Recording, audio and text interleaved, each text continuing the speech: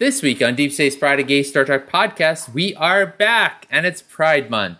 We have a lot of new Star Trek to talk about, including Strange New Worlds, some sad Prodigy news, and we're just going to catch up on life. Thanks for joining us.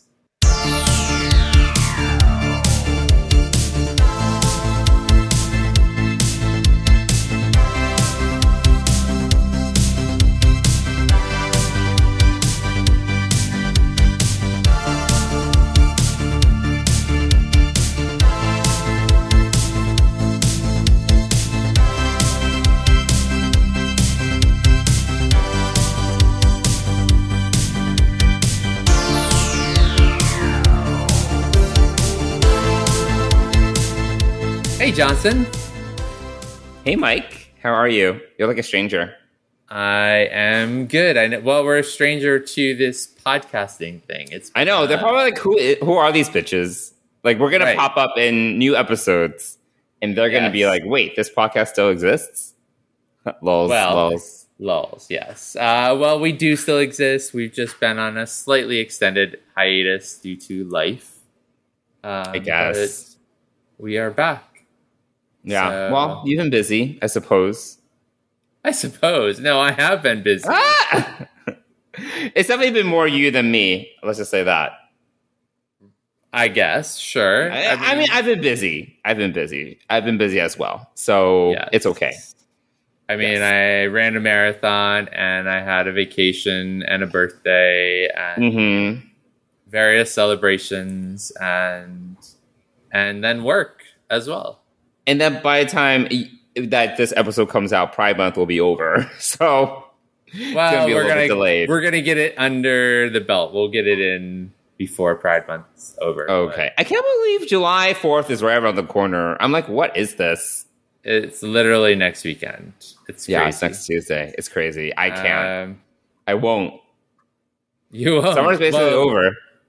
It is not. Stop that. It is not over. This is merely the beginning. It was literally just a couple days ago is the summer solstice. So I was talking to a friend of mine, and she was like, "Yeah, once July 4th hits, summer's basically over. So before you know it, it's gone."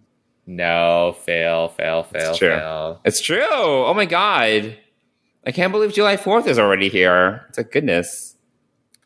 Well, that's true. But more importantly, what have you been up to in the time that we have been away? The last 2 months? Yes. I'm trying to think if there's anything that is of particular significance that our listeners would be interested in hearing about. I mean, I don't think our listeners are interested in my work life. That's fine. I've been on a couple of dates here and there. Nothing crazy. Yeah. I did go on a date with this guy, and he is, I feel, a bigger Star Trek fan than us. Than you? Maybe. Like, he just seems very hardcore. He remembers, like, the names of, like, every episode. Like, I'm like, oh, my God. He's even better at recall. I mean, we're also terrible at recall. But he was just very serious about Star Trek, and I really appreciate that. And it was funny. But when we got together, there wasn't a vibe. He was more than... He's a really sweet guy. He very... just I would say like very easy to approach, like very approachable. That's a word. Very easy to approach. Oh my God, English. Oh God, approachable. He was very approachable. He was very laid back, but I just wasn't feeling a vibe. So you got to go with that sometimes. But yeah, and then afterwards he texted me and he was like, "Hey, would be interested in getting together again." And this is just a first date brunch. And I basically said that I wasn't interested. And that I said that, I was honest. I was like, we're not, I think we're okay together, but I'm not really feeling a vibe. So, yeah. Good for you for being honest. I mean, that's a tough thing to do, especially when you have some shared interests. So how serious of a Star Trek fan is he? Does he know all of the Discovery titles for episodes? We didn't get to that. we didn't. okay. We did talk about the latest episode, the first episode of Strange New Worlds, and we had some discussion about that. And yeah, but that just reminds us that sometimes having common interests is not enough. You need more. Yeah, absolutely. And it's sometimes it's those intangibles that's really tough. It's like hard to put on paper. It is for sure. That being said, one thing I literally thought about was I was like, because I was drafting my note back to him about, I'm not really interested. I was like, I want ChatGPT to do this for me. Like, it would just make it so much easier. I did not use ChatGPT. Okay. Yeah, I did not use ChatGPT, but I was literally very much thinking about it. It would have been so much better to like, just please tell this guy I'm not interested for me. But you should put it into ChatGPT now and see what it says. I don't know. I'm sure I'll come up with a fine response, actually. Maybe. Yeah. So I think I've gotten ads for like one of those AI plugins where it's like, we will write responses for you on your behalf. Just tell us what you want to write and we'll do it. Yeah, I'm sure there's an app out there that does that by now. Yeah. So yeah, I wouldn't say there has been too many interesting developments in my life. I mean, I have traveled a little bit. Unlike you, though, I've been traveling for work, so that's no fun. I was at a conference last week for work. Bethany Frankel was a keynote speaker, as well as Trevor Noah. I thought they were both fine. I've never seen The Daily Show, so I was like, Trevor comedy Noah. specials are great. I really liked them. I don't know. I don't think it's that funny. I didn't think it was that funny. Like, okay. So, whatever. Interesting. And I networked. Look at me. I was exhausted, Mike. Networking. Oh my God, it takes so much out of me. I hate meeting people. It's ridiculous, but gotta do it. Gotta meet people. That's the only way to make money. Good on you for doing that. I don't know that I could do that. But.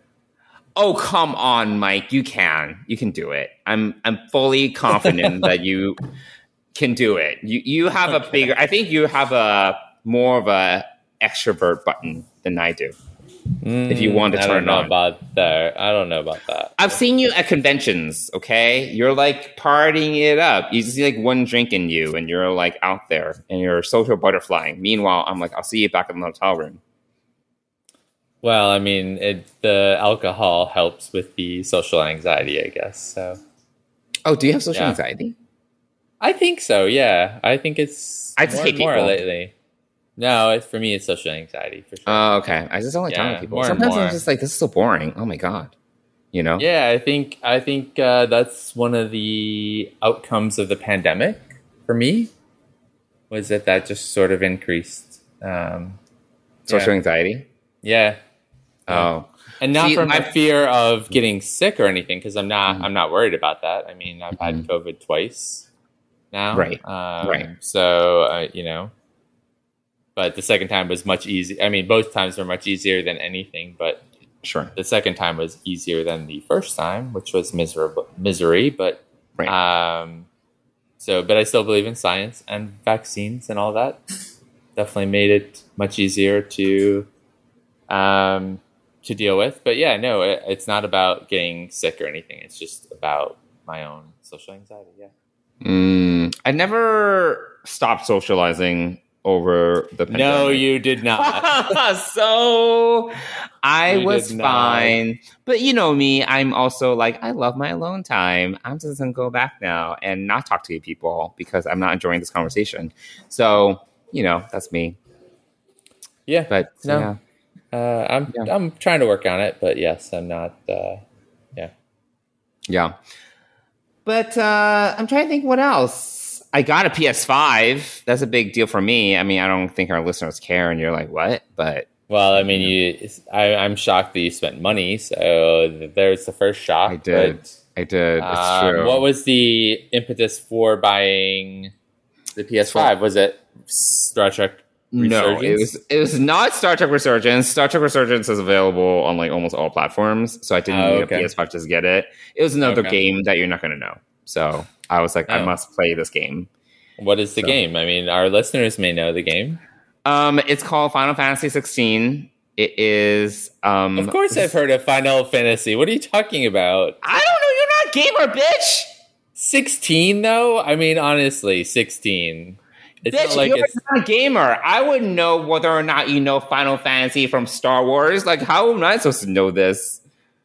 You have totally admitted that you're not a gamer.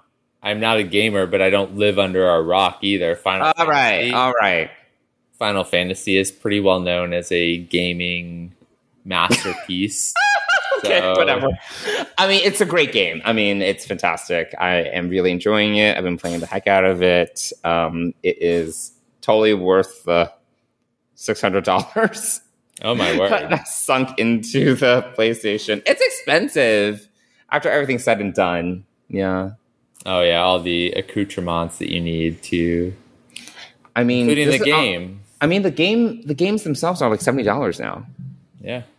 So it's not cheap, you know. No. Well, that's... So yeah, no, but yeah, I think that's next biggest development. Oh, and then I went through this period where I was like fixing all the little things in my apartment that have been waiting to be fixed. So that was a great 2 weeks. Oh, that was wow. like I think late April. It was fantastic. Oh wow. Yeah, I am shocked that you are handy like that. Number one. Oh yeah. There was like a outlet that was like broken. Like it was like one of those outlets that it's like for wet, like a wet outlet. What do you call it? GFID or something. And it wasn't working. I replaced the whole thing. It was easy. Wow, look at you. I replaced very that. Butch of you. Very butch so much. I have all the muscles. I replaced my shower head because that was having some issues. And there was just a few other things I just had to take care of around the house. Wow. Yeah, it was great. I felt so accomplished. I invited my dad down to New York. He'll be down sometime next month to help us do stuff around the apartment here. So right, your bedroom, stuff kids' bedroom. Beyond, the kids' bedroom and some AC and fans, stuff that I could not do on my own. So. And also I'm tacking on some other little things. We may build a door in our backyard. Door? To where? Narnia? Like what door? Yes, absolutely. To Narnia and to a potential fire escape. Because if you get into our backyard, which all of the fire exits on the backside of our building enter into, you can't get out. Unless it's through our apartment, which, where is this door going to lead? It's going to lead into the next yard, to the side yard. Basically our same building, just the yard next door to us. Do you have to get permission from the building to do that? I mean, I'm going to talk to the board about it or whatever, or board person. So, okay. Just to make sure it's okay. But, I mean, for our fire escape, I mean, it really should have been built in there in the first place. But, but yeah. So we're going to do that. I have a little bit of plumbing that I just can't figure out. Oh. So, yeah. Plumbing issues. Well, it's like our hot water in our kitchen sink does not really... It, like, drips. It's not like you turn it on and, like, you get a full splash and then it's eventually all hot water. No. Oh, weird. Yeah. Yeah. So I'm going to have him look at that. So. Being a homeowner. I'll take him around to some sites in New York City. We'll take him out to dinner. Bring him to all the gay bars. Yes, that is not. Nope. Oh my God, he should have come during Pride weekend. Oh my God, no. Could you imagine? I can't even imagine. That would be a nightmare. That would be honestly, Pride weekend sometimes even too much for me. I'm like, there's so many people. It's like there are no shirts. I'm like, I'm leaving. I mean, it was Pride weekend this past weekend, and I really enjoyed seeing all the different, costumes and outfits, and just everything. It was just a great example of the diversity of our community. Really, yes. And I'm impressed with the confidence that people pull off some of these outfits. Mm-hmm. So I was on the subway to work one day. To volunteer. We did a water table at my church and for the Dyke March on Saturday. And I was in the subway and get into a car with I'm going to say a guy who was dressed very beautifully, but had no front to his pants at all. And was wearing pink tidy whities essentially, and oh wow, there was not a lot left to the imagination, and I was like, "You do you." Wow. So yeah, but he looked amazing. I mean, his overall outfit was just very impressive. So I was there we go. Yeah. So kudos to you and to everyone who has confidence to pull that off. I do not have that kind of confidence. I don't know if it's a confidence thing. I'm more of a prude. I'm just kind of like, I'm like very old fashioned when it comes to outfits and what I wear. I don't even like put on any outfits when we go to like conventions. I'm like, that's too much. I'm just like, I'm just going to wear like a polo or button down from J. Crew. Like, it's not, I'm just very prudish. It's not even, I don't think it's like a matter of being, for me, it's not really like, oh, I'm embarrassed or whatever. I'm kind of just like, I don't know, old fashioned maybe. I mean, for me, it's but I did wear a nice shirt on Sunday. I like a flower shirt to kind of stand out and be a little festive rather than my normal, like, plain blue polo or whatever. Sure. And then I came back, and when we went out later, I wore my Star Trek Diversity Rainbow Starship t-shirt. Right. So, I like that t-shirt. Yeah, I do too. Yeah. I went to put something on, and I reached into my closet, and I was like, oh, I do have this. So I put it on. It's a nice shirt. I like it. Yeah. I wish it was in a slightly different t-shirt color, because it's kind of in this like heather gray. I love heather gray. I do too. It's like one of my favorite colors. I love heather gray. But, when you're going out, during Pride, you kind of want something a little more poppy, maybe. I guess so. Anyway, yeah.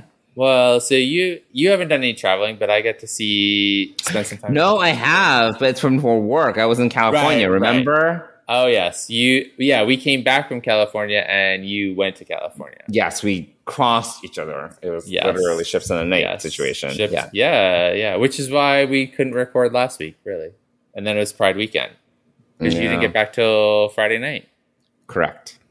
That's correct. Yeah. So I didn't take that into account, because when I came back from vacation, I was fully expecting to record. And but here we are. We're recording. Yeah. We're recording now, Yeah. It's A for effort, D for output, but here we are. Yeah. I mean, we are on episode 109, so I don't think we necessarily get D for output. D for consistency. At least consistency in 2023. Maybe consistency. Yes. 2023. Yeah. Yes. 2023 has been a new, different year. Yes. Yeah. Yes. A lot. Well, what about you, Mike? What's been the latest? Yes, you ran a marathon. That was an accomplishment. Yeah, I'm really proud of running a marathon, so that was great. And then I had my birthday in Palm Springs, and came back to Boston and had a party with my family, and that was a lot of fun. And then was really hungover on the way back to New York. Oh wow! You drank that much with your family? Yeah. I would say I drank. Yes, I drank consistent. I was consistent with my drinking for my party, and I wasn't as consistent with my eating. So, because I was socializing and just having a good time, so it was great. It was good. Good. Yeah. So, and it was nice to be away. San Diego. We really enjoyed San Diego. We enjoyed Palm Springs. We want to go back. So yeah, it was good to get away, and then yeah, I really like vacations where you have a decent amount of downtime, which seems to be the case with your trip. It's like obviously you guys did stuff. I know you went to Joshua Tree. right? We did. Yeah, we did. We went to Joshua Tree. That Like was a lot of fun. off-roading. Was it off-roading in Joshua Tree? We did an off-roading tour, which was actually better than doing it on our own, I think. So it was great, and our guide was amazing, and the other woman who was with us on the tour was great. It was just the three of us and our tour guide in a in a Jeep, I want to say. Should have gotten that off-roading vehicle from like Insurrection or whatever. Yeah. Oh, exactly. Yeah. It was a lot of fun. Yeah, that was good. And then we went up the Palm Springs Tramway and to the top. What the fuck is that? It's I think it's a trolley, a car that goes all the way up to the top of this mountain. Okay. Which was extremely nerve-wracking for me going up. I mean, granted, this cable has been doing it forever and ever, but still very nerve-wracking. Well, I'm going skydiving in August to our listeners. Oh, wow. Did you not know this, Mike? No, I did not know. No. Oh, yeah, I'm going skydiving in August. No, I had no idea. Yeah. Would you go skydiving, Mike? Yeah, I think I would. Okay. So it's not a height issue. It was just like the cable was precarious or something. Yeah, I don't know what it was. Yeah, it's just I don't know. Yeah, I would love to fly. I mean, I consider skydiving flying, and I've had flying dreams my entire life. I mean, it's more like you're falling. You're falling. Sure. But I've had flying dreams since I was a kid. So okay. Yes. So yeah. Yeah. Well, I'll let you know how it goes, and I'm always happy to do it with you. Though if I die, then good luck. Yeah, we need to talk about your will before you go. There's some discrepancies that we need to clear up prior to you doing this. Oh my God. So yes, we'll schedule a meeting for that. Okay, got it. What else, Mike? What else has happened? Obviously, your adoption process has been chugging you along. It has, yeah. We're moving forward. I mean, things are moving forward, and we should have our preliminary packet sent to South Africa in a week or so. So we're very close to our initial goal with that. So we wanted it by the end of June. It's going to probably be just the first week of July that it goes out, but and then the official one takes however long it takes, but at least the unofficial, the draft one goes out, and so we start, hopefully we'll start getting some kid profiles, and we have a few things to do here, not in the apartment, but I mean, we have to meet with an immigration pediatrician and build a relationship with them. Oh my God. And then, I want to look into some daycare options and all that. So much work. So much work, Mike. But it's different kind of work. It's not like disclosing your entire life work. It's still a lot to take care of. Yeah, but I feel like disclosing your entire life in documents and where you've lived for the last 30 years and all of that is much more invasive than going and making an appointment with a doctor in the Bronx. It's just like a doctor's visit, really. So, And then, I was talking to someone about this because I was telling them about your adoption process, and I think he was like, it's funny because when a hetero couple decides to have a kid, there's no vetting process. It's just do it. And it's maybe there should be a vetting process. Maybe there should be a background check. I would not be completely opposed to that, to be honest. It's at least do a basic background check. Just, is this a serial murderer?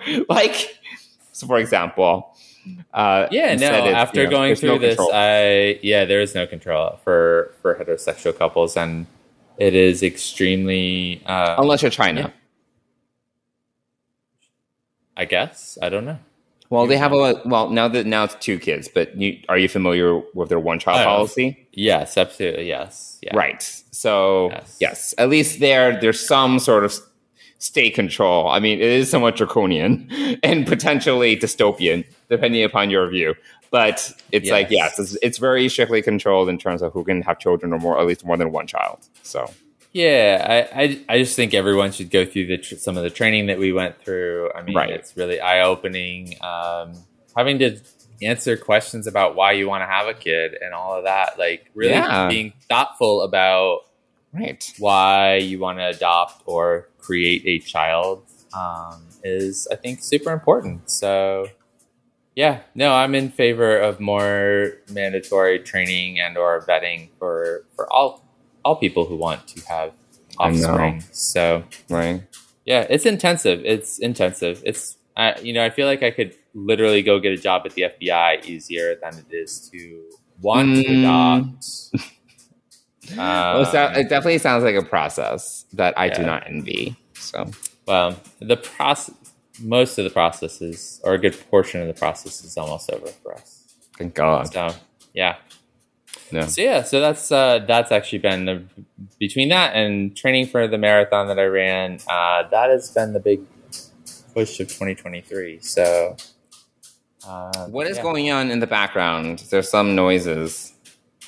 I believe Dennis is cooking. Oh, okay. So I believe Got that's. But I have my noise canceling on, so I'm sorry that is happening.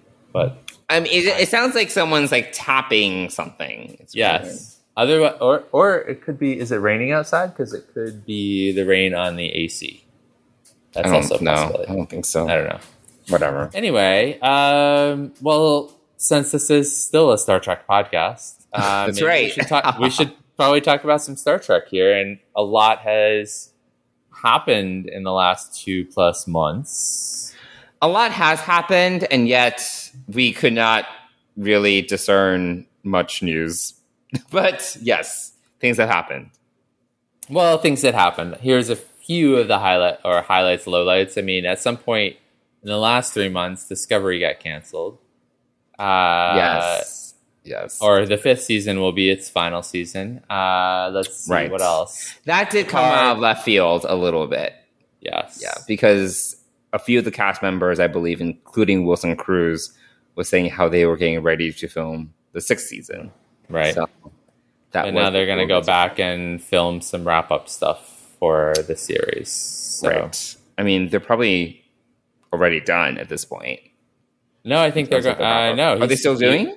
No, they haven't even done it yet. I think it's happening in September. I don't think they've changed the date of them going back. So there's that. And then we have the Section 31 movie. That's like old news at this point, but was it in the last 2 months? I think so. Yeah, it was after the Section 31 movie and the Star Trek Academy series. I feel like the Star Trek Academy series was said. It was said before First Contact Day. There was that, and then the Section 31 thing came out after the Oscars. Okay. So yeah, we have those two things on the horizon. Also, oh my gosh, why can't I think of her name? Mariner is on the writing team for Academy. Yeah, for Academy. Yes. Yeah, it's kind of cool to hear. Tawny Newsome. Thank you. Yes, I do not know how I feel about the Academy series. I do not like the setting. I don't like the 32nd century, personally. But we know that's when it's going to be set. Yeah. I mean, I watch CW shit, so I might like it, but if that's the demographic they're going for, it might not be for everyone. I don't know.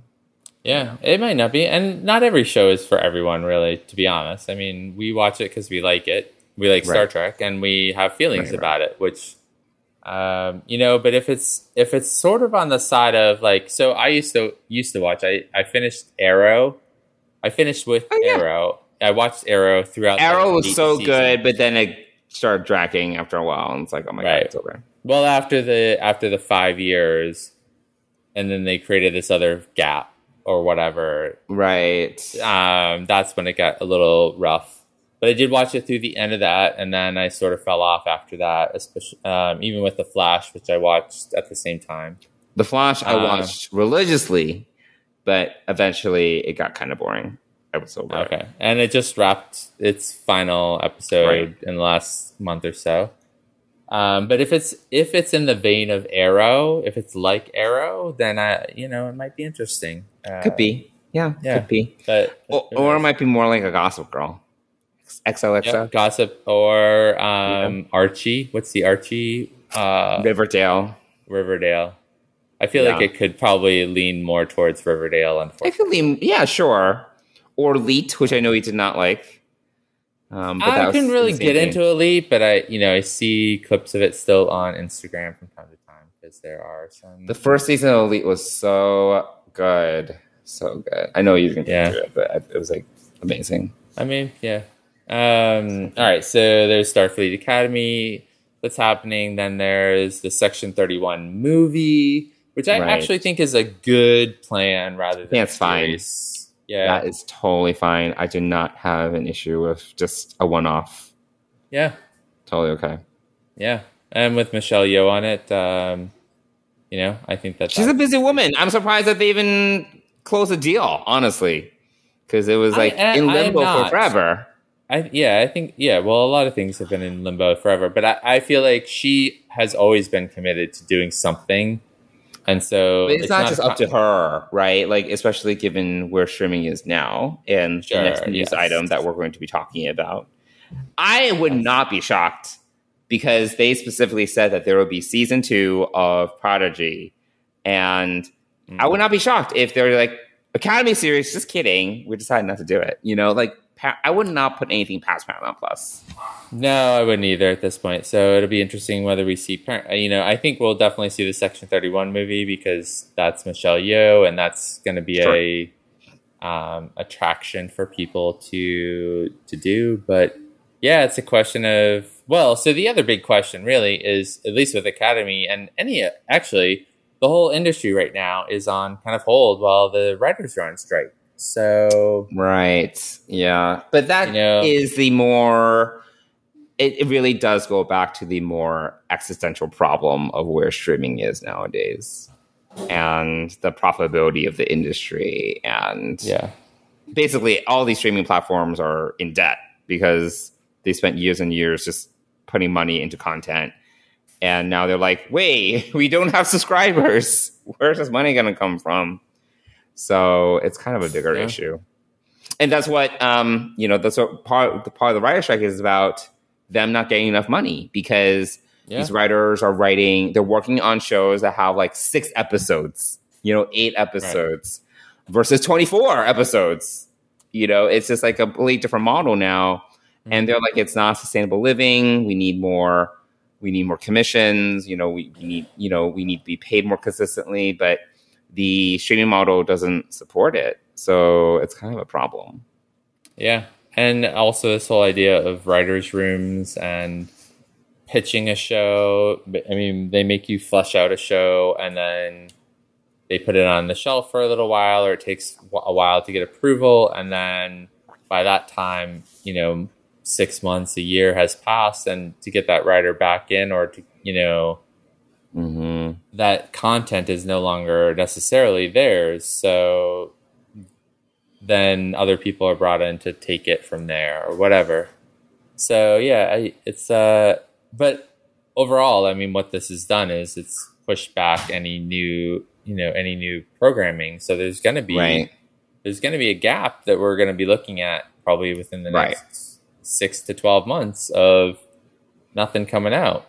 Or however long they've booking content up to. So, I think the last time that this happened, we had a lot of reality TV shows kind of come up. Yeah, we did. Woodwork. And I am not interested in watching those. So, well, now I feel we have more foreign content because of Netflix. So you have more, you can always go and watch a K-drama or something. Yeah, I think, there's definitely a lot more out there. There's a lot, actually. There's a lot of foreign content I've not watched that's supposed to be really good. So, yeah. Maybe this will be an opportunity to dip into that library. Who knows? Yeah, exactly. So, I forgot to also mention, I'm almost done with Babylon 5. That was a big accomplishment for the past wow. 2 or 3 months. Yeah. Okay. So I got so spoilers for our listeners that may have watched this 30-year-old television show. So I burned through, like, after I got to season 2, I burned through season 2, 3, and 4. Like, Yep. I ate it up. Yep. And now I'm in season 5, and I'm slow. I've slowed down significantly. Like, Yes. because all the big stakes that they were setting up in season 1 with the dictatorship of Earth and the Shadow War, all the geopolitical aspects, and also like the galaxy-wide aspects were all resolved in season 4. So I've lost a lot of forward momentum. Yes. And I'm like 3 episodes into season 5. Yeah. Yeah, that was back in the day where they didn't get readily renewed for season 5, Right. and so they did. So depending on how you're watching it, so technically at the end of season 4 is what they've now tacked on to the end of season 5. Well, it was like this episode where they at least when I was watching it on Tubi, it's this episode where they go like a million years into the future or whatever. Oh, okay. No, that is not the finale. So there's no, it's not. I want to say it's called Sleeping in Light or Sleeping in the Light.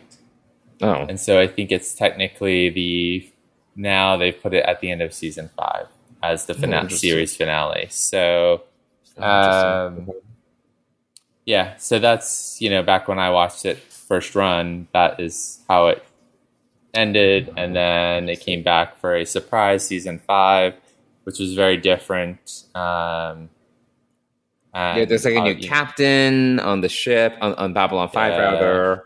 Yep. Station, and like now it's about the telepaths, which I'm like a little bit less into. Yeah. So yeah. Well, we'll have to chat about that more, but let's get back to Star Trek. Sorry. It is a really good series. It is. I agree. And but there's a new animated movie coming out later on Blu-ray and DVD. Yeah. But I do have to say, I see a ton of similarities between that and Deep Space Nine. There's like a lot. Yeah. But Yes. My God. Yes, but I watched them both simultaneously and had no problem. I mean, they're good, but I could see just so many similarities, like thematic similarities, character similarities, storyline similarities. So it's interesting. I can see why there was like a lawsuit. Or whatnot. So anyway. So back to the news. The latest news, I guess there are two things. One is Prodigy has now been canceled, and as of today, Monday, has been removed from Paramount Plus. So this news came out on Saturday or Friday or Saturday. Friday. I was screaming at you. I was screaming, Mike. Like you're screaming now. Yeah, I was like, Mike, and then there were like 10 exclamation points after Mike. Yes. That's Johnson screaming in Slack. So that came as a shock. And then I started watching it on Saturday again. Shocking. I wanted to give some views. And then you told me this morning it's gone. And I went on my Paramount Plus subscription that I pay for Paramount. Thank you for removing something that I was in the middle of watching again. I know. So, yes, that's really unfortunate. They are shopping it around for another provider. And I guess Dan Hageman has said that they will finish season 2. Yeah. Mm-hmm. So they're going to finish season 2 and they're going to shop it around. I'm concerned that no one's going to take it. Like, no one buys it. And if we will ever see season 2. Like, I don't know.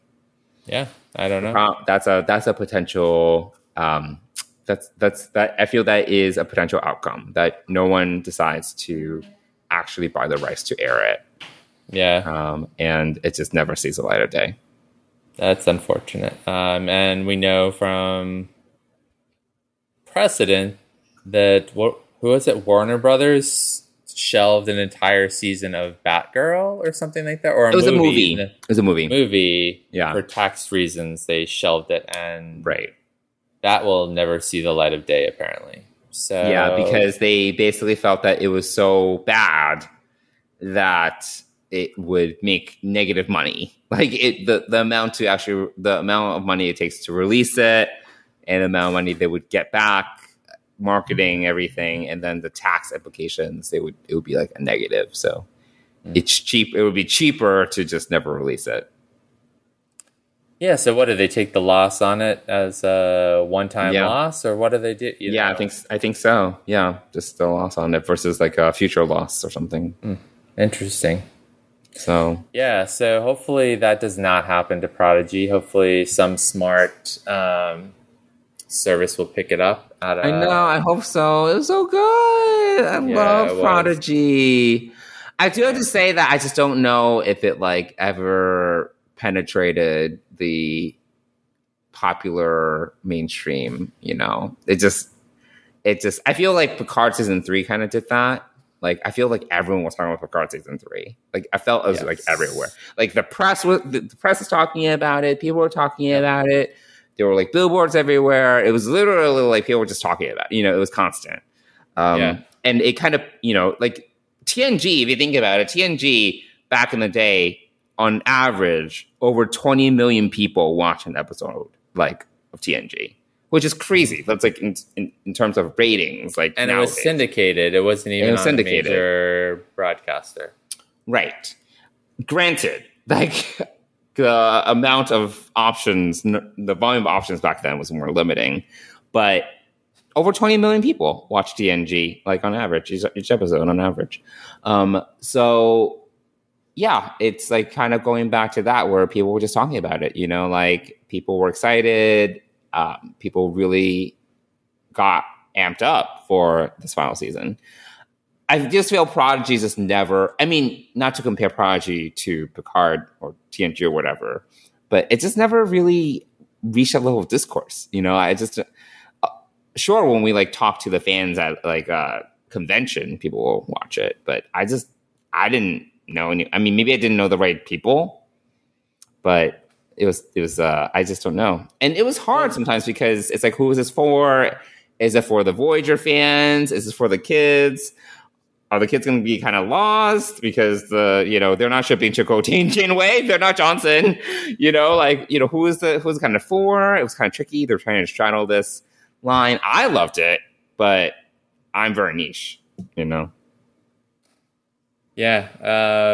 I don't know, we don't know the future of it really. And it's unfortunate that more people didn't gravitate towards it, more hardcore center Star Trek fans. Yeah, I don't feel Star Trek fans were that into it, you know? Yeah. And maybe I think a lot of them were dismissive of it because it's just animated. Yeah. I mean, and Lower Decks is different because Lower Decks has the, more adult animation, that kind of style and that kind of humor is different. But yeah I don't know. I'm just not sure I've ever found an audience. Well, hopefully it finds a second wind, not unlike Deep Space Nine did many, many years later. So hopefully that will at some point happen to Prodigy. And see, my problem is though, like if they don't get to resolve these storylines, this will be the first time where we have these like big threads that are just like unresolved in a Star Trek series. Like, where is Chakotay? Like, will he be saved? And if we don't get to see season 2 of Prodigy, how would the character be approached in the future? Literally the Memory Alpha article like ends, he's stuck in the 50 years in the future. Like, what can future writers do with that character? They need to resolve it somehow. This is the problem. So now, like, Janeway is kind of in limbo. Like, Admiral Janeway might be in limbo. Chakotay might be in limbo. That's kind of an issue. So yeah, for two major characters on this, but maybe the hope, maybe the answer comes with Star Trek Legacy if that comes off the ground. Maybe That's that can be something that brings about that resolution. And they'll just say it passing, like, "Oh yeah, Janeway went to save him. He's fine." Like maybe they just wrap it up somehow. I don't know. Yeah, I mean, maybe it's a two-parter where the Enterprise G is sent to wherever to rescue Admiral Janeway, and they go on a mission to bring back Chakotay. Who knows? I don't know. Yeah, bring them back into the present time. Although I don't know what. Yeah, well, Admiral Janeway's around because she was mentioned 18 times in Picard season 3, so she's alive and kicking. So by the time of Legacy, whatever happened is resolved. Yes, essentially. Oh, so forget my idea then. I guess unless the Enterprise G goes back in time to save them, I don't know what's going on. I don't know. Well, people more creative than us can hopefully help to resolve this problem. Yeah. Well, if the creative people go back to work with a deal that will take care of them. So hopefully. Yeah. Who knows? Yeah. So there's that news. And the only other piece that came out this week, which I'm personally excited about as a fan of audiobooks, and specifically Star Trek audiobooks, is A Stitch in Time it has been recorded, but Andrew Robinson is going to read A Stitch in Time, which is the book he wrote back in the days of pocket novelizations.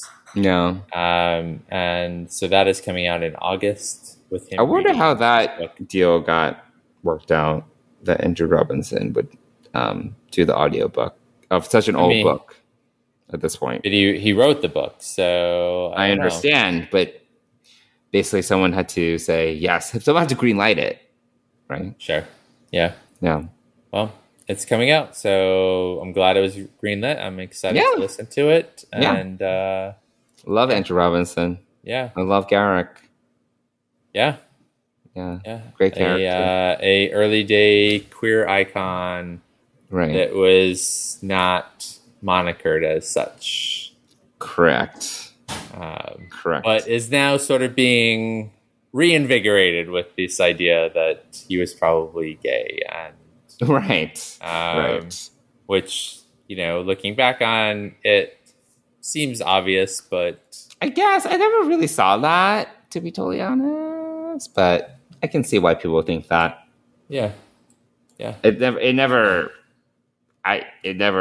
struck me as a gay character, but sure. Actually, it didn't for me either, but I like having it be reframed in this way a lot. I think that, and it does make sense looking back at it. Obviously, 30 years ago, times were different, and different. Of course, yes. Of course. So the world has significantly changed in 30 years, although we question that on a daily basis, as our rights and human rights are limited more and more. Right. So, but I'm excited. I'm excited to listen to it. I don't remember. I'm sure I read it at the time, but I don't remember. I don't think I ever read it. I don't think I read that one. So, I remember having it. I remember possessing the book. So it may even be somewhere in my storage of books. I don't know. All right, so I think that rounds out most of the news. I'm sure there's little bits of pieces here and there. Resurgence came out, which you said you played. Yes, I played through it. Actually paid money for it because I wanted to support Star Trek. Yeah. So I was like, I will put down my hard-earned cash, my hard-earned Latinum, and pay for this game. And it was good. Yeah, I enjoyed it. It was pretty well done. It was kind of glitchy. I have some feedback for the developers. Like, there were some issues. Like, there were moments when you open up your tricorder. Like, there are these moments when you get to scan stuff, and you open your tricorder, and it's supposed to, initiate, you can do a scan or whatever. I couldn't close the tricorder, and then I was just stuck in scan mode, and that was very annoying. Like literally, I had to like physically turn off the game and restart it. Wow! Like that's not good. That's not good. That's not good. There are some glitches like that, and then there are glitches when like people say the same thing twice. It's like it's just not. It's pretty polished for the most part, but there are small things like that that I'm like, oh my god, they should have done more QA on this game. That being said, the story is good. It's a storytelling type of game. You make these choices that dictate the outcome of what happens, yada yada yada. But it was more epic than I thought it would be. It got pretty like, oh, there are like galactic consequences, like that kind of thing, you know? It's very interesting. So I would encourage everyone to play it if you haven't picked it up. It's available on multiple platforms, PC, Switch, Xbox, PlayStation. So they are definitely making it as, accessible as possible. So yeah, I would definitely recommend it. And it feels like you're playing through a season of Star Trek. I know that other podcasters have said this, but it really does feel like you're playing through many episodes. Cool. How long did it take you to complete the game? I would say probably like 11 hours. Okay. Yeah. All right. Yeah. So yeah, about a season's worth. Yeah. Of gameplay. Yeah. Totally worth it. It's a reasonable investment. Yeah. Yeah. It's like $40. Yeah. It was worth the entertainment value for sure. Yeah. All right. Cool. So yeah, recommend it. Support Star Trek and Star Trek gaming, because there honestly aren't enough Star Trek games. So there you go. Yeah. All right. Well, let's see. Let's move on to our next little bit. I don't think we ever got around to doing a recap or our final thoughts on Picard. We can table that to the next episode and jump right into Strange New Worlds. What do you want to do? Where do you want to go with this? Oh, I can talk about all of it. Okay. Is that too much? It might be too much. We're already almost to an hour here. So, are we? Goodness. Yeah. This is what happens when you take a 2-3 month hiatus. That's true. We do have a lot to catch up. Why don't we table Picard for our next episode? And hopefully we won't have any news to talk about then. And we talk about hopefully not another cancellation. That would be sad. That would, yes. Let's hope that doesn't happen. But let's jump into 2 new episodes of Strange New Worlds. Yes. All I can remember is the Ad Astra. Okay. I actually took notes so I can lead us in this discussion. Fantastic. Okay. You lead us in this discussion. That'll be great. Okay. I was like, I felt like you were like rummaging for notes or something. It's not. I have no notes. You're rummaging in your brain. I was rummaging in my brain. We are out of practice with this, and we had much. Whatever. This is also kind of on brand, because we would also occasionally just start recording and have no idea what we're going to talk about. So it's fine. What's wrong? Your dog needs attention? This is what's happening right now? Are you on mute on purpose? Oh, okay. Got it. Oh my God, he's so needy. I don't understand. Just put him in a cage, Mike. Put him in a cage. We don't have a cage for him. And yes, he's the biggest lap dog ever. And he's been good for an hour. We've been recording, and he has not bothered me till now. So, all right. But yeah, lead us into Strange New Worlds and talking about these 2 episodes. All right. Here we go. So the first episode that we have of season 2 is The Broken Circle. A distress call from Lieutenant Noonien Singh compels Spock to disobey orders and take the USS Enterprise and its crew into disputed space, risking renewed hostilities with the Klingons in a bid to aid their shipmate. So, courtesy of Memory Alpha, thank you for the summary. Mike, have you ever had to steal a ship to rescue a friend or a crewmate? I have not to date, anyway. I mean, it's still early, you never know. There's still time. The trope of stealing the Enterprise is one that we've seen many times in Star Trek. So, not a new experience. But, yeah. What did you think about this being the season opener? Well, first of all, Ethan Peck got bigger. I'm like, oh my God. Like, he got jacked. Oh, did he? Oh. Yeah, he definitely got bigger. I was like, yeah. But I thought this was good. Yeah, I thought this was good. I liked it. I did not love it.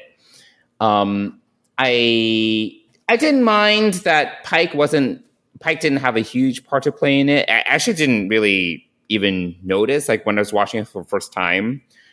I wasn't like, oh my God, where the fuck is Pike? Because honestly, the ensemble is so big that, it was nice to get some more screen time with everybody else. Yeah, so, I agree. Yeah, it was, I kind of thought that was good.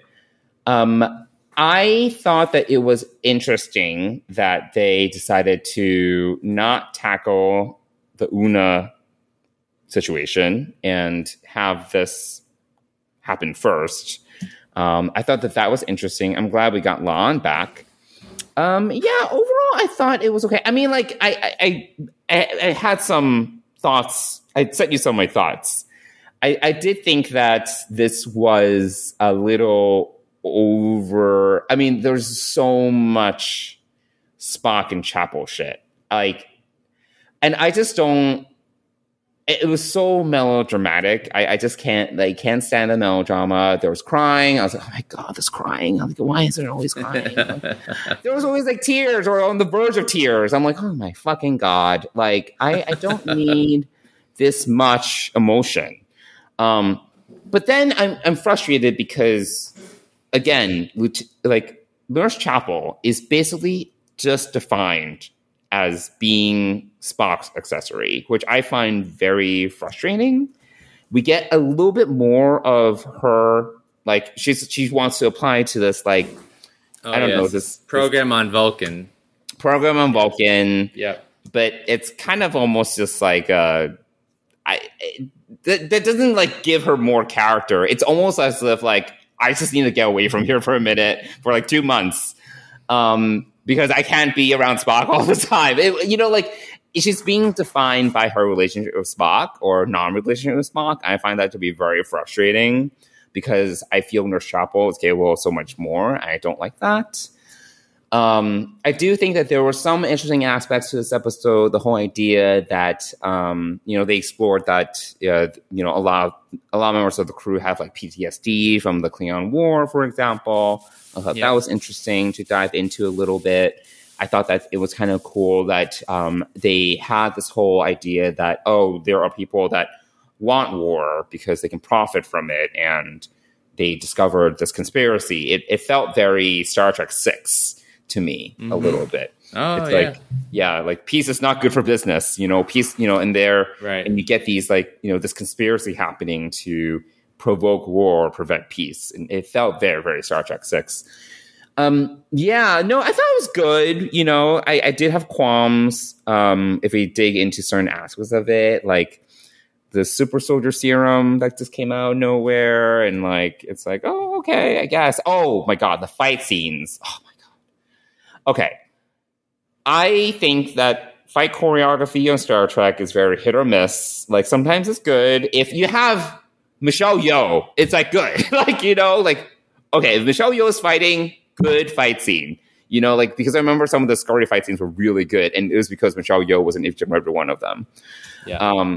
This was a drag. It was like they were just, like, fighting these Klingons, the corridors, everything was slow-mo.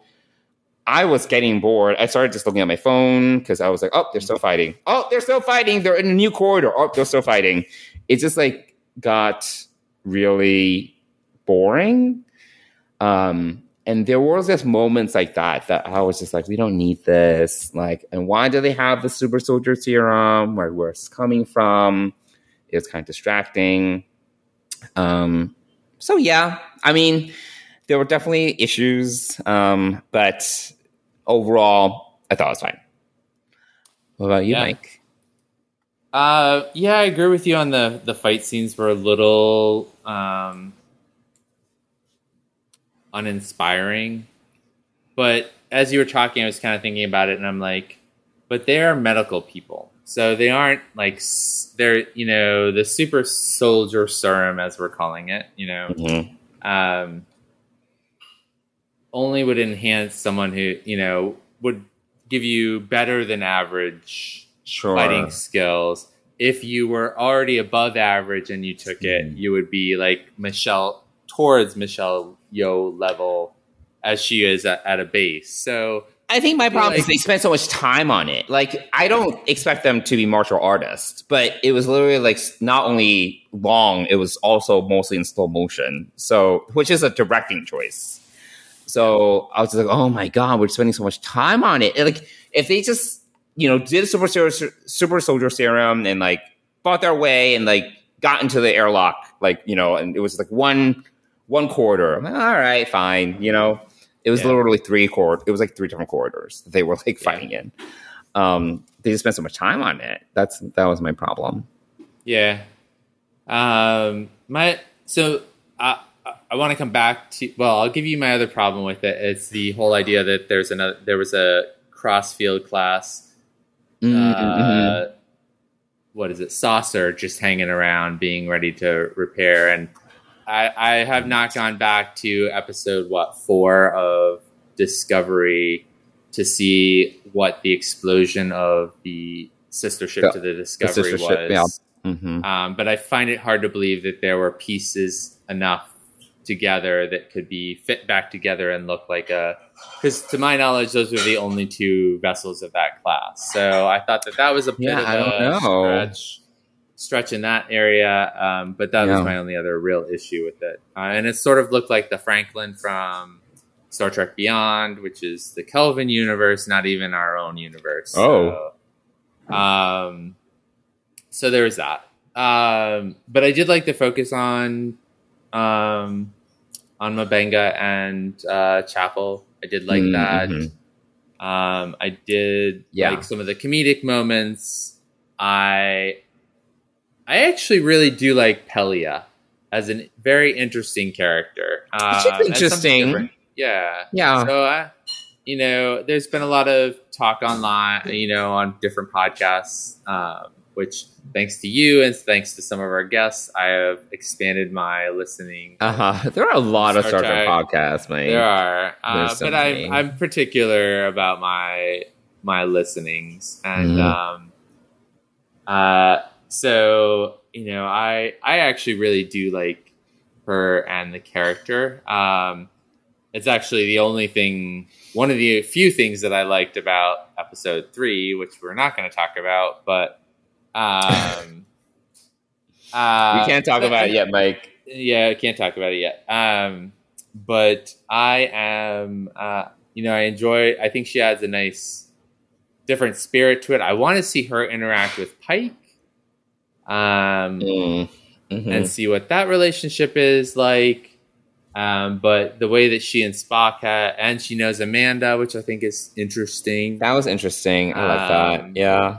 Yeah, I like that. But, I loved how the whole crew conspired to steal the Enterprise, or the command officers agreed to steal the Enterprise. I thought that was really good. I was impressed by Spock's impetus to do this, which shows that this is a much younger and kind of more riskier Spock than we saw in what we would consider the TOS era.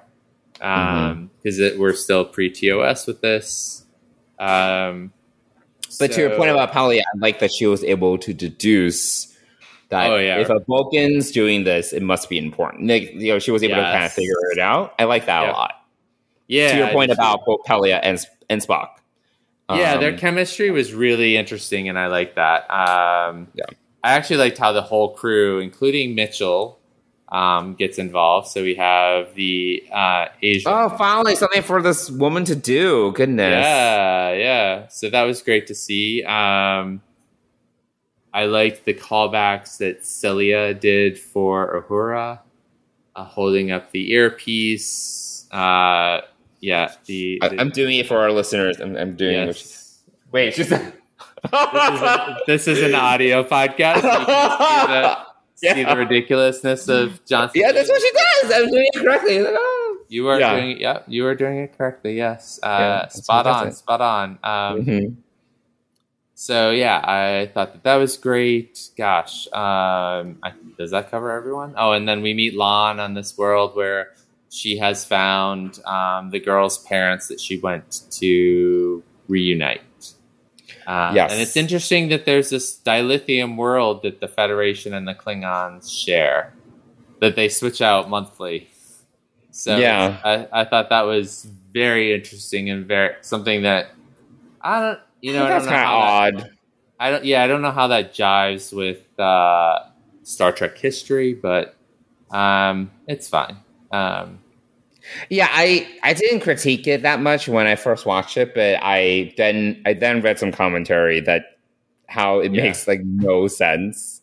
Yeah. Like how little, like how from a governmental and like from a jurisdiction standpoint, how little it could work. How little it made sense and how like it could not work rather.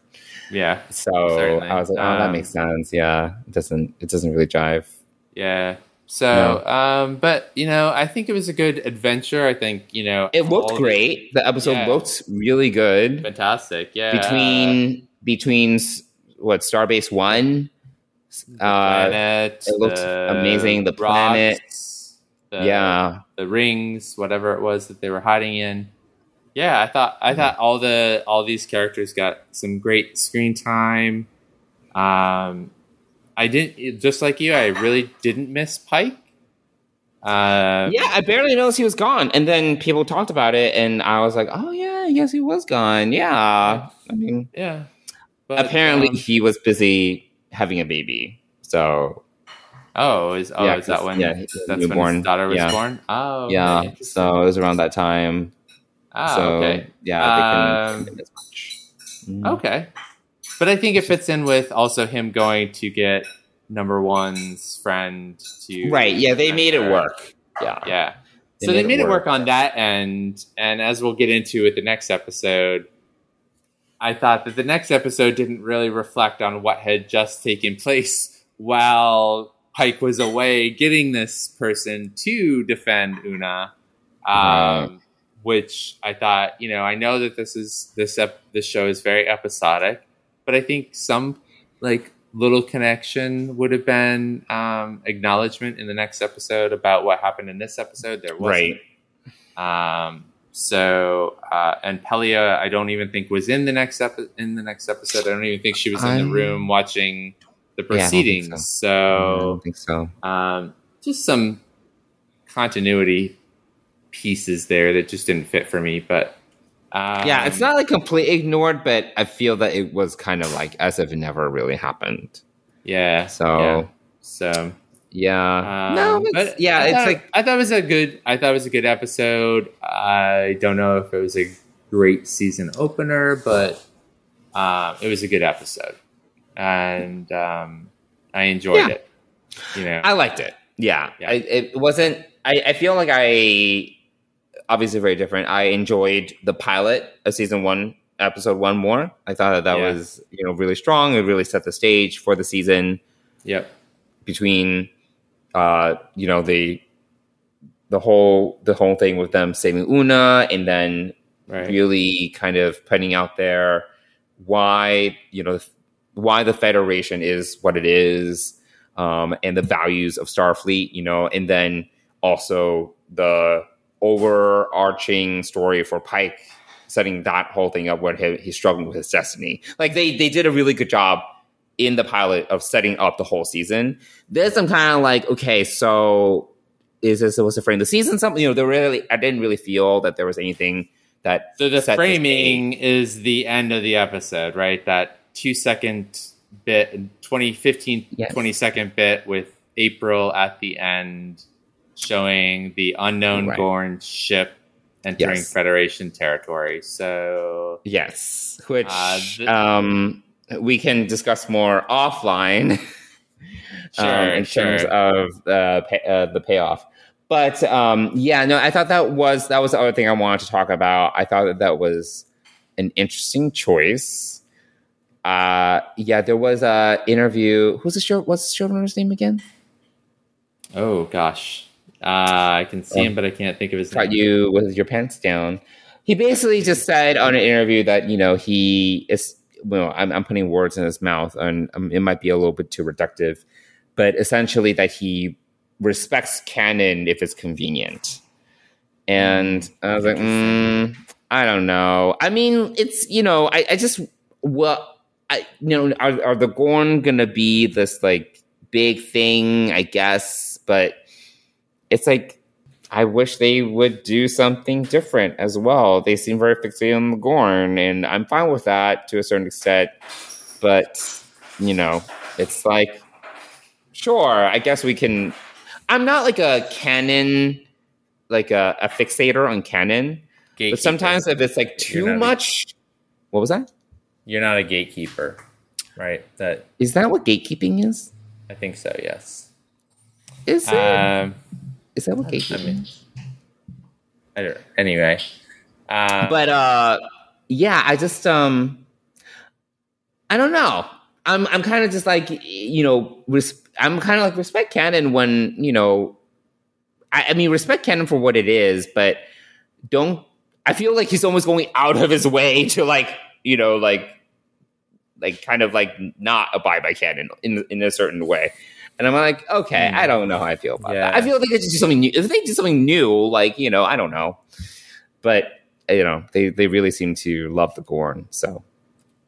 Well, and I think the Gorn provide a fascinating enemy, one that we aren't very familiar with, except for what we saw last season, and in one episode of TOS. So I think that it's a great enemy that they can do in this time frame before all the things that happen in TOS with the Romulans and the Klingons, which, to your point though, so they brought in the Klingons in this episode, which seems completely out of left field, other than, Klingons kind of are good attractions to bring people in to watch the episode. So,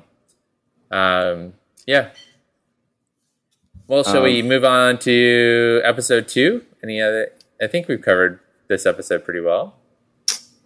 Yeah, I think so. Yeah, I think we covered most of it. We talked about the drama, we talked about Mbenga, we talked about the Klingons, the Gorn, Pike not being there. Yeah, I think we covered most of it. Yeah, let's talk about Una and an episode that is already making history in a lot of ways, is already been monikered as an iconic Star Trek episode.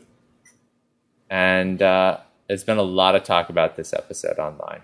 Oh, okay. Okay, cool. Yeah. Well, I can start us off. So episode 2 is Ad Astra per Aspera. I do not know if I'm saying that correctly or not. Too bad.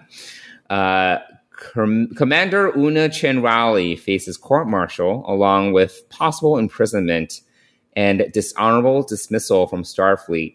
And her defense is in the hands of a lawyer who's also a childhood friend with whom she had a terrible falling out. Again, from Memory Alpha. I thought that was okay. Yeah. That's an okay summary. That's more good. Or less. Yeah. Yeah. Mike, have you ever been court-martialed? I have not, no. Oh, okay. Good to know. Have you ever been in court? Yes, I've been in court. In what capacity? As a victim, as... What? Yeah. Wait, why? How? Wow. When? When I was a kid. Yeah. What? Oh, sorry. Yeah, I was bullied and... Oh, yeah, tell us a TLDR. Give us a TLDR version. Yeah. Sure. I was waiting for the bus. This kid basically put out his cigarette on my face. What the fuck? Yeah, I was a junior high. It was junior high, and yeah. So yeah. Oh my god! Wait, so then what happened? I still went to school. I don't remember a lot of what happened. I don't even really, other than there was some visits to the sheriff's office and all this stuff that Oh my god! I didn't know this story. Yeah, no, I until you brought it up, I didn't really. That's why it's hard picking. I have not thought about this in a long time, like 30 plus years. So wow, yeah, wow. So do you remember the outcome? I mean, did you sue him for assault? Like, what happened? Yeah, I don't. We didn't sue. He just was put into court. I mean, he was a juvenile. I was a juvenile, so it's. I'm pretty sure it's probably, anything typically when you're under 18 is after you reach 18 is typically locked away, so you don't actually carry that into your adulthood. So yeah, I don't remember too much about it other than there was I feel like there's a restraining order and a few interviews and all that stuff. Yeah, I don't remember too much about it, to be honest. Wow. Oh my god. Yeah. Oh, I hate teenagers.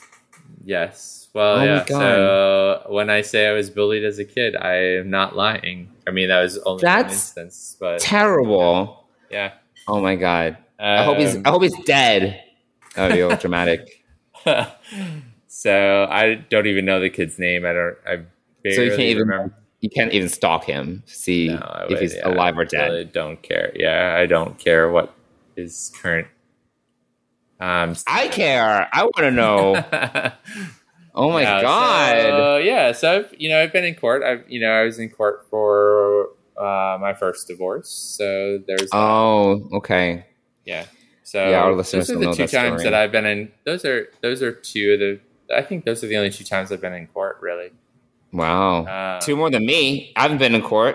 The closest I got was during jury selection, and I got into the courtroom, and they had like 50 people in the courtroom, and they started asking questions. Like they kind of go through the interview process, and then we got dismissed. Like I don't remember all the details. This is when I was living in Queens, so it was the Queens Court, which was like deep in Queens. I had to travel far. You must be due for another. I mean, I feel like I'm due for another jury selection here shortly. Yeah, so this was a long time ago. I feel it was like 2009, 2010 or something when I was living in Long City in Queens, and it was only a few years in when I was living in the borough that I got called.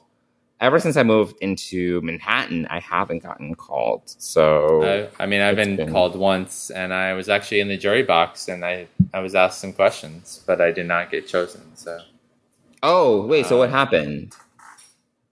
I think.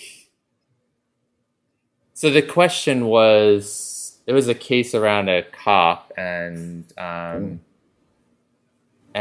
the question was whether have you had any interactions with a police officer that would that would taint your opinion. Exactly. Yes. Yeah. And I was honest, and I said, I don't even remember what example I gave.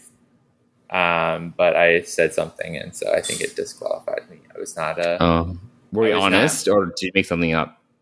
No, I was honest. Yeah, I don't. And this was long before the current discussion. I mean, this was probably 8 years ago. It was long before the current discussions about police and about police brutality and such.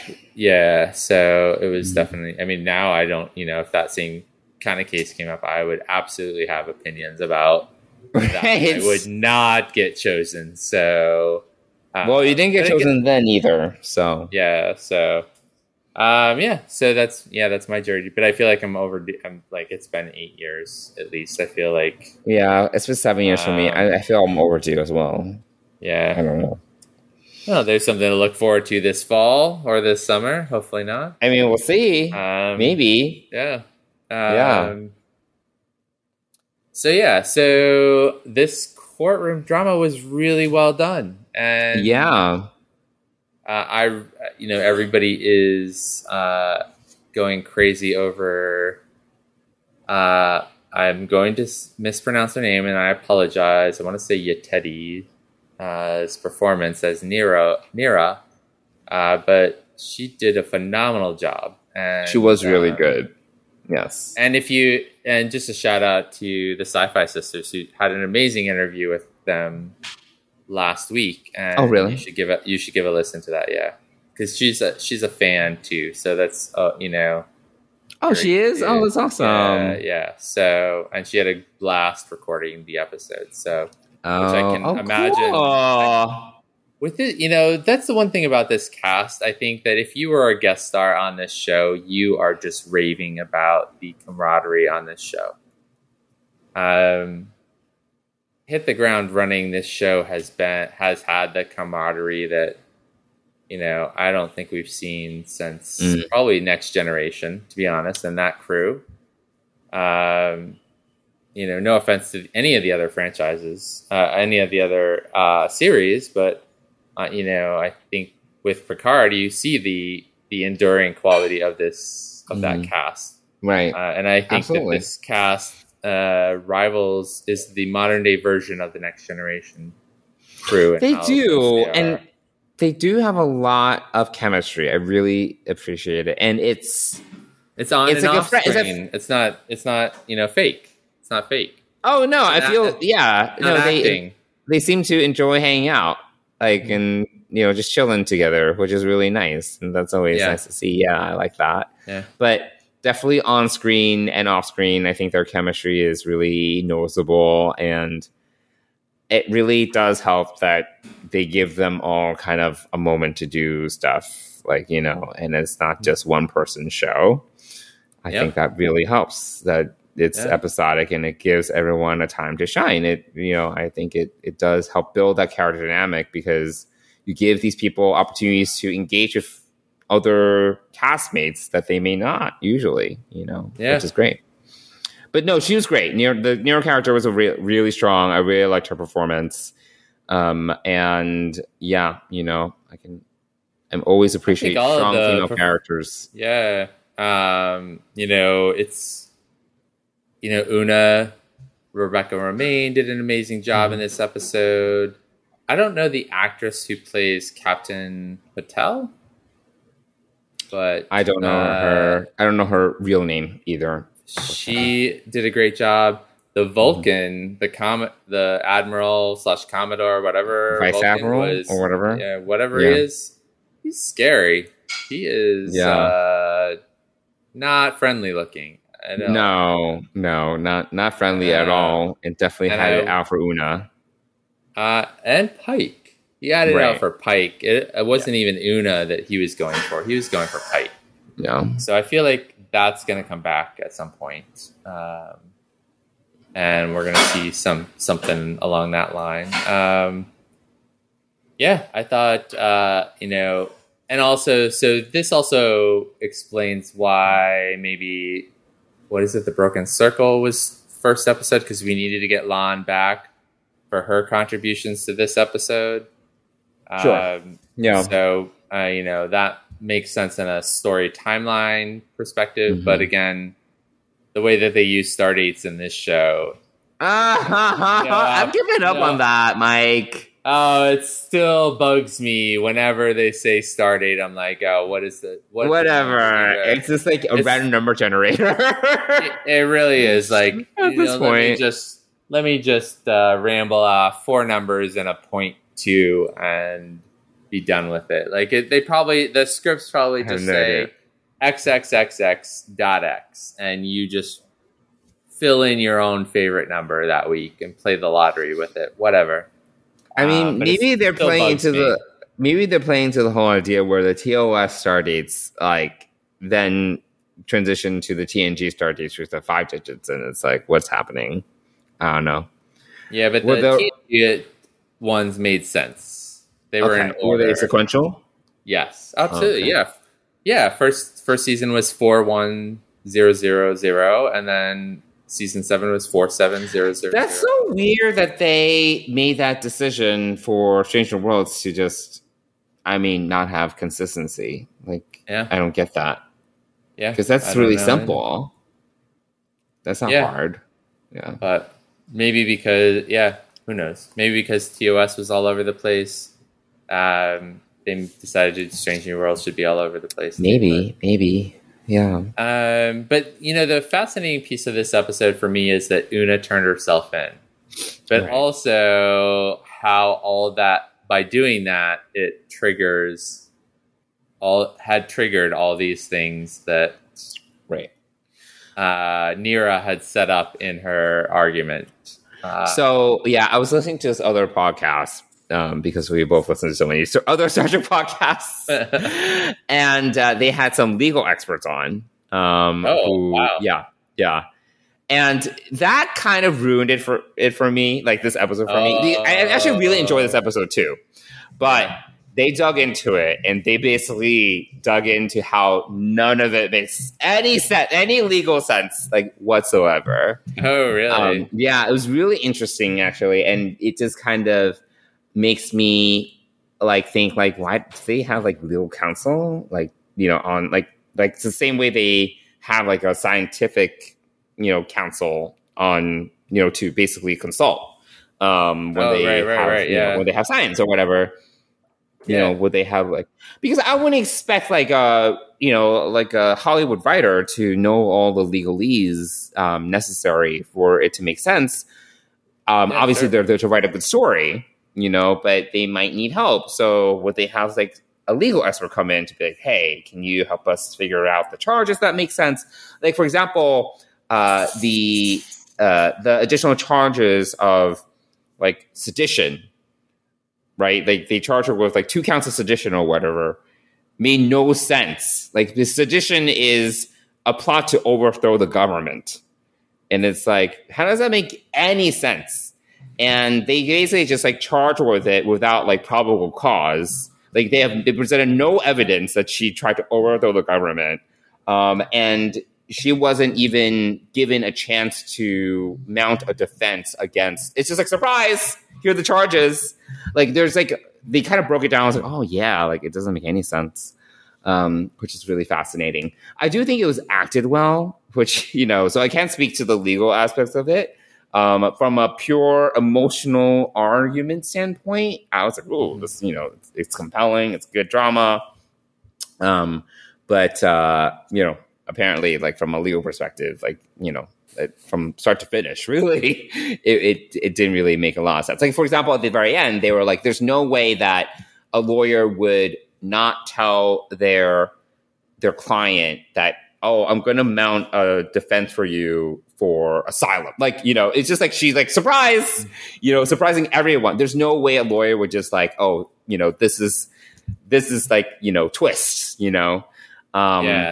like they would work with their client to kind of like, here's how I'm going to approach your defense.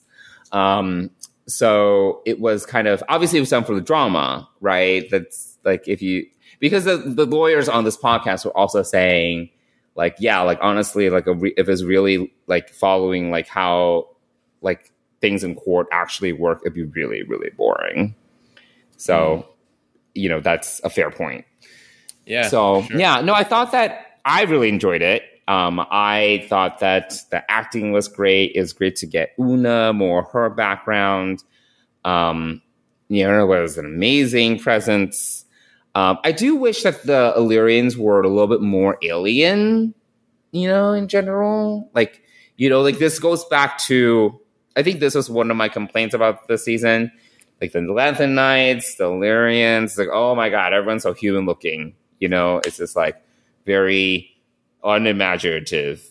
Like you can do all this like if you could literally like, if you literally were a species that you manipulate, part of your culture is to manipulate your genetic code.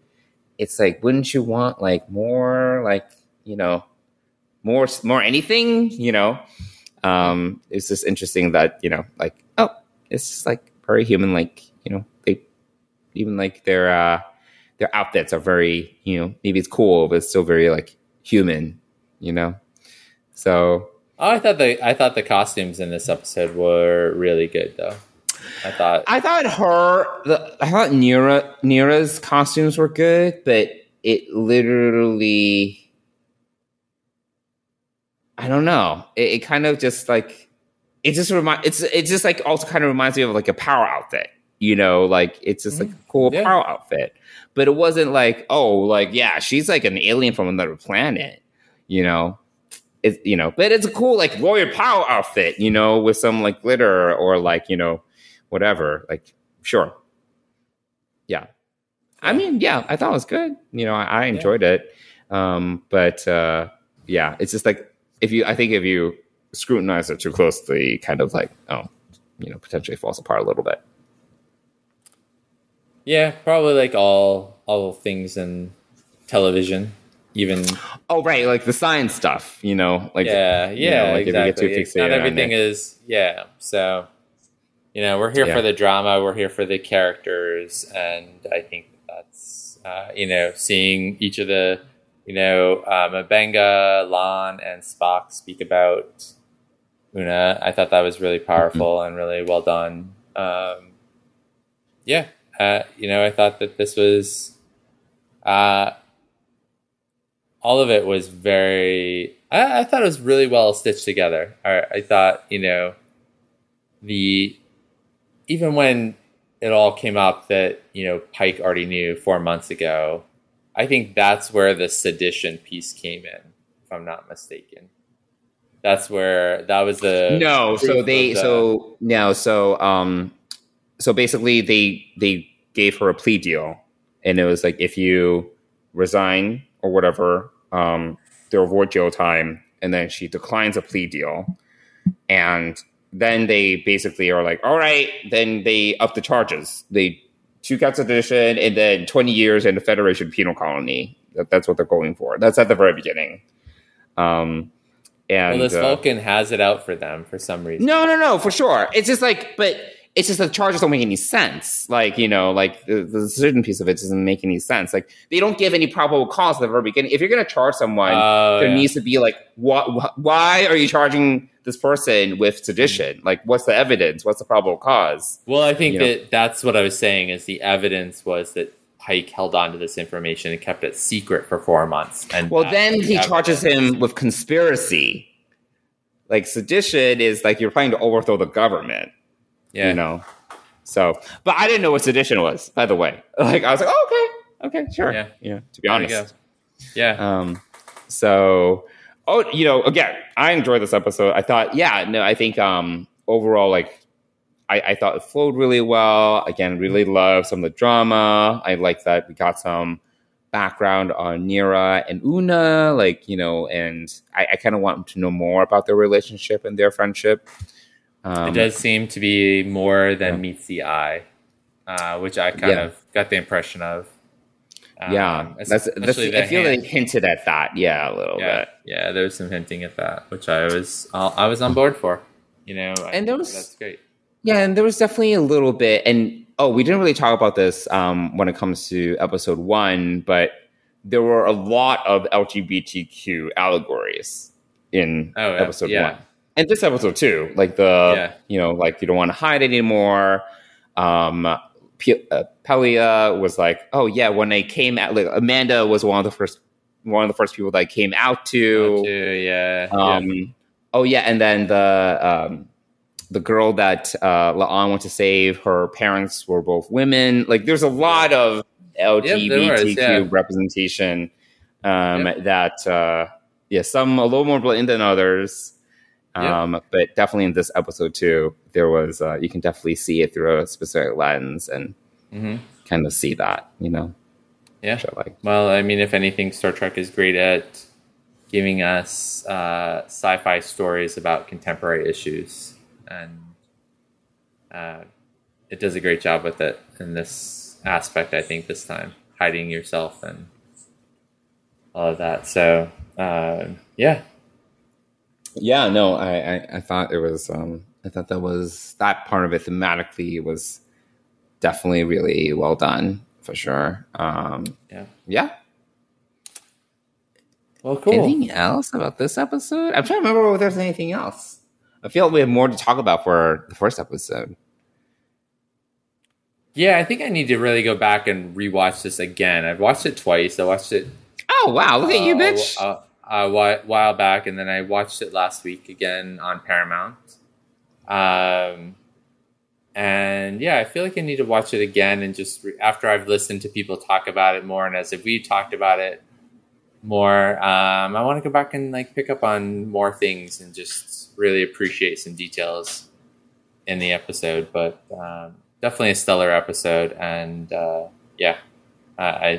people are already putting it in the company of the Drumhead and Measure of a Man and Court Martial, and so that's pretty high accolades for this episode. So I'm here for it, and I think they did a great job with it. Despite all of the things that you bring up about the legal inaccuracies and whatnot. I literally listened to this podcast like 2 days ago, and I was like, "Oh man, yeah, I guess it doesn't make any sense." Like because they were pointing out just like other than like the very legal stuff, they were just pointing out like just like logic mistakes, and I was like, "Oh yeah, I guess so, huh?" So if you like think about it too much, it's like, like it's harder to enjoy it. So maybe sometimes it's easier to like just turn your brain off and like just go for the ride. Exactly. Sometimes it is for sure. Exactly. I do think that one thing that this episode was difficult was that this law cannot get overturned, right? Like that it's not going anywhere because obviously 200 years later it's still in effect. And one of the things going in, I think for both of us probably going into this episode is how are they going to get around it? Because we know this law does not get overturned. This is not a Roe versus Wade situation. It stays in effect for a couple more centuries. So it's like, how are they going to resolve this? So I do think that how they went about it was interesting. Like basically like she's like a, one-off case. Right. Yeah. But not precedent setting, by any means. So I do think that was an interesting, needle they had to thread. But it's also a Starfleet Court of Justice, not a Federation thing. So the Federation, it does not. This would never actually really probably have affected. Is this Starfleet law or Federation law? It was in a Starfleet jurisdiction. This was Starfleet. But is it? I don't know.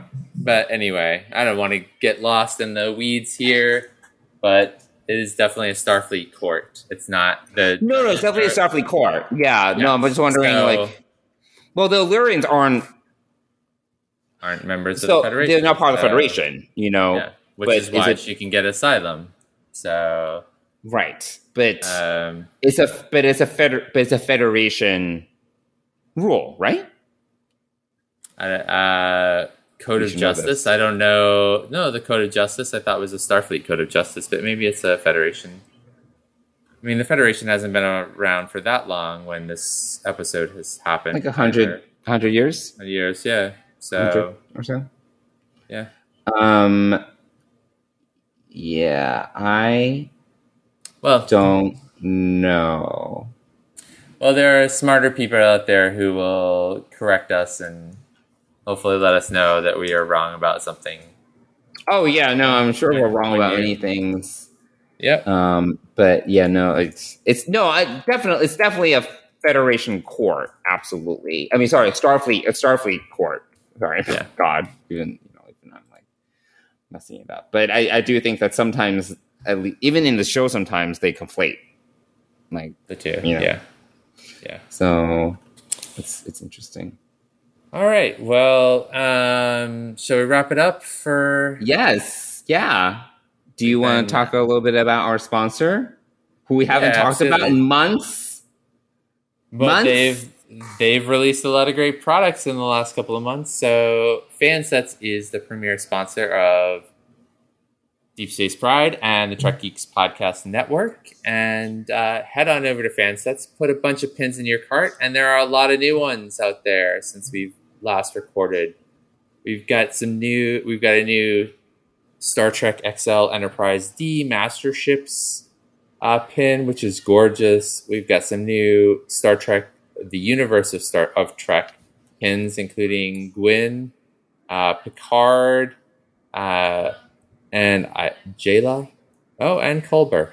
So lots more deltas. And as I see right now, there's the new 30 years anniversary pin for Deep Space Nine, which is currently sold out. But add it to your wish list. Go on over there. Get notified when that's back in stock.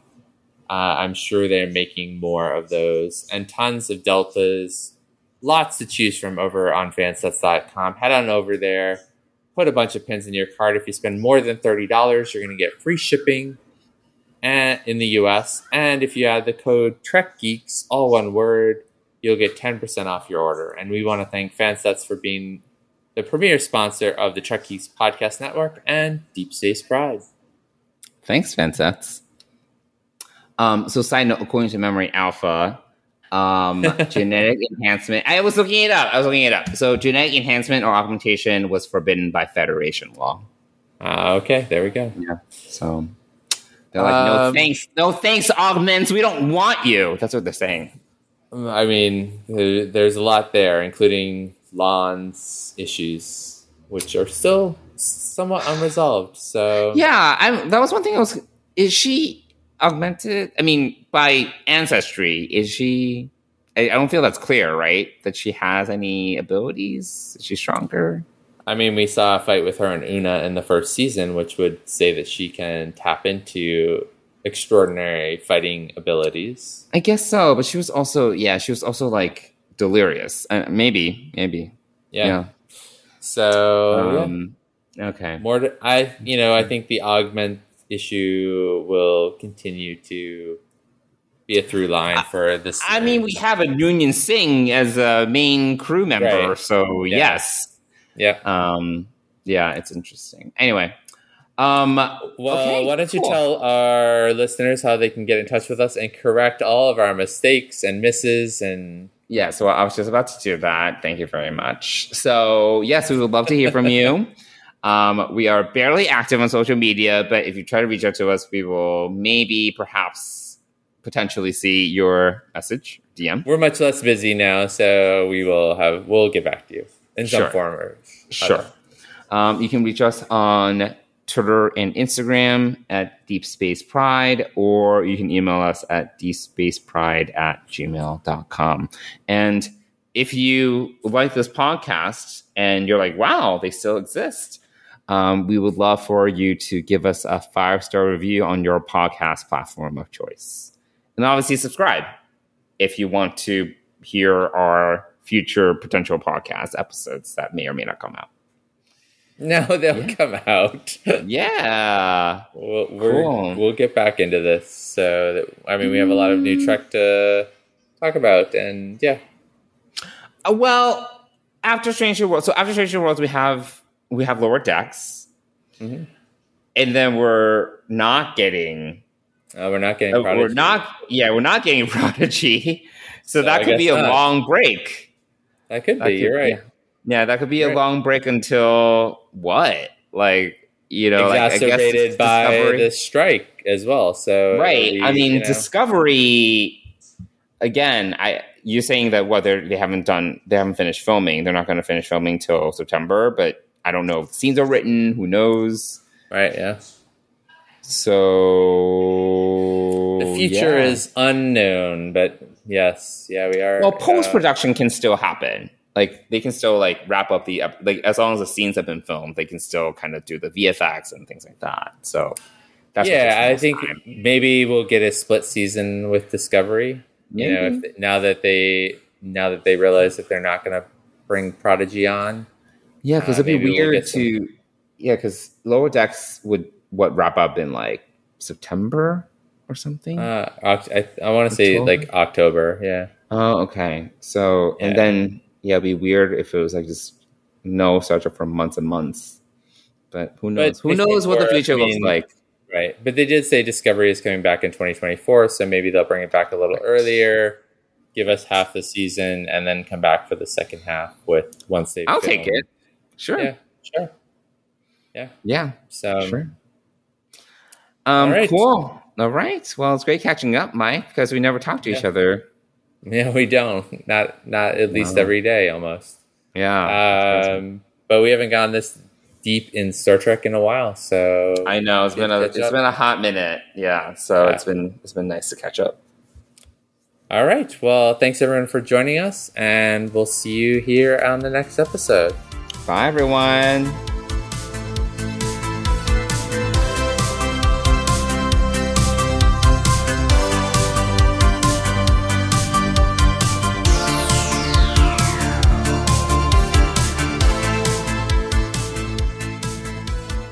Deep Space Pride is a production of Coconut Media Works. Executive producers Bill Smith and Dan Davidson. For more great Star Trek discussion, discover the other shows of the Trek Geeks Podcast Network at trekgeeks.com or find us in Apple Podcasts, Spotify, or your favorite podcast app.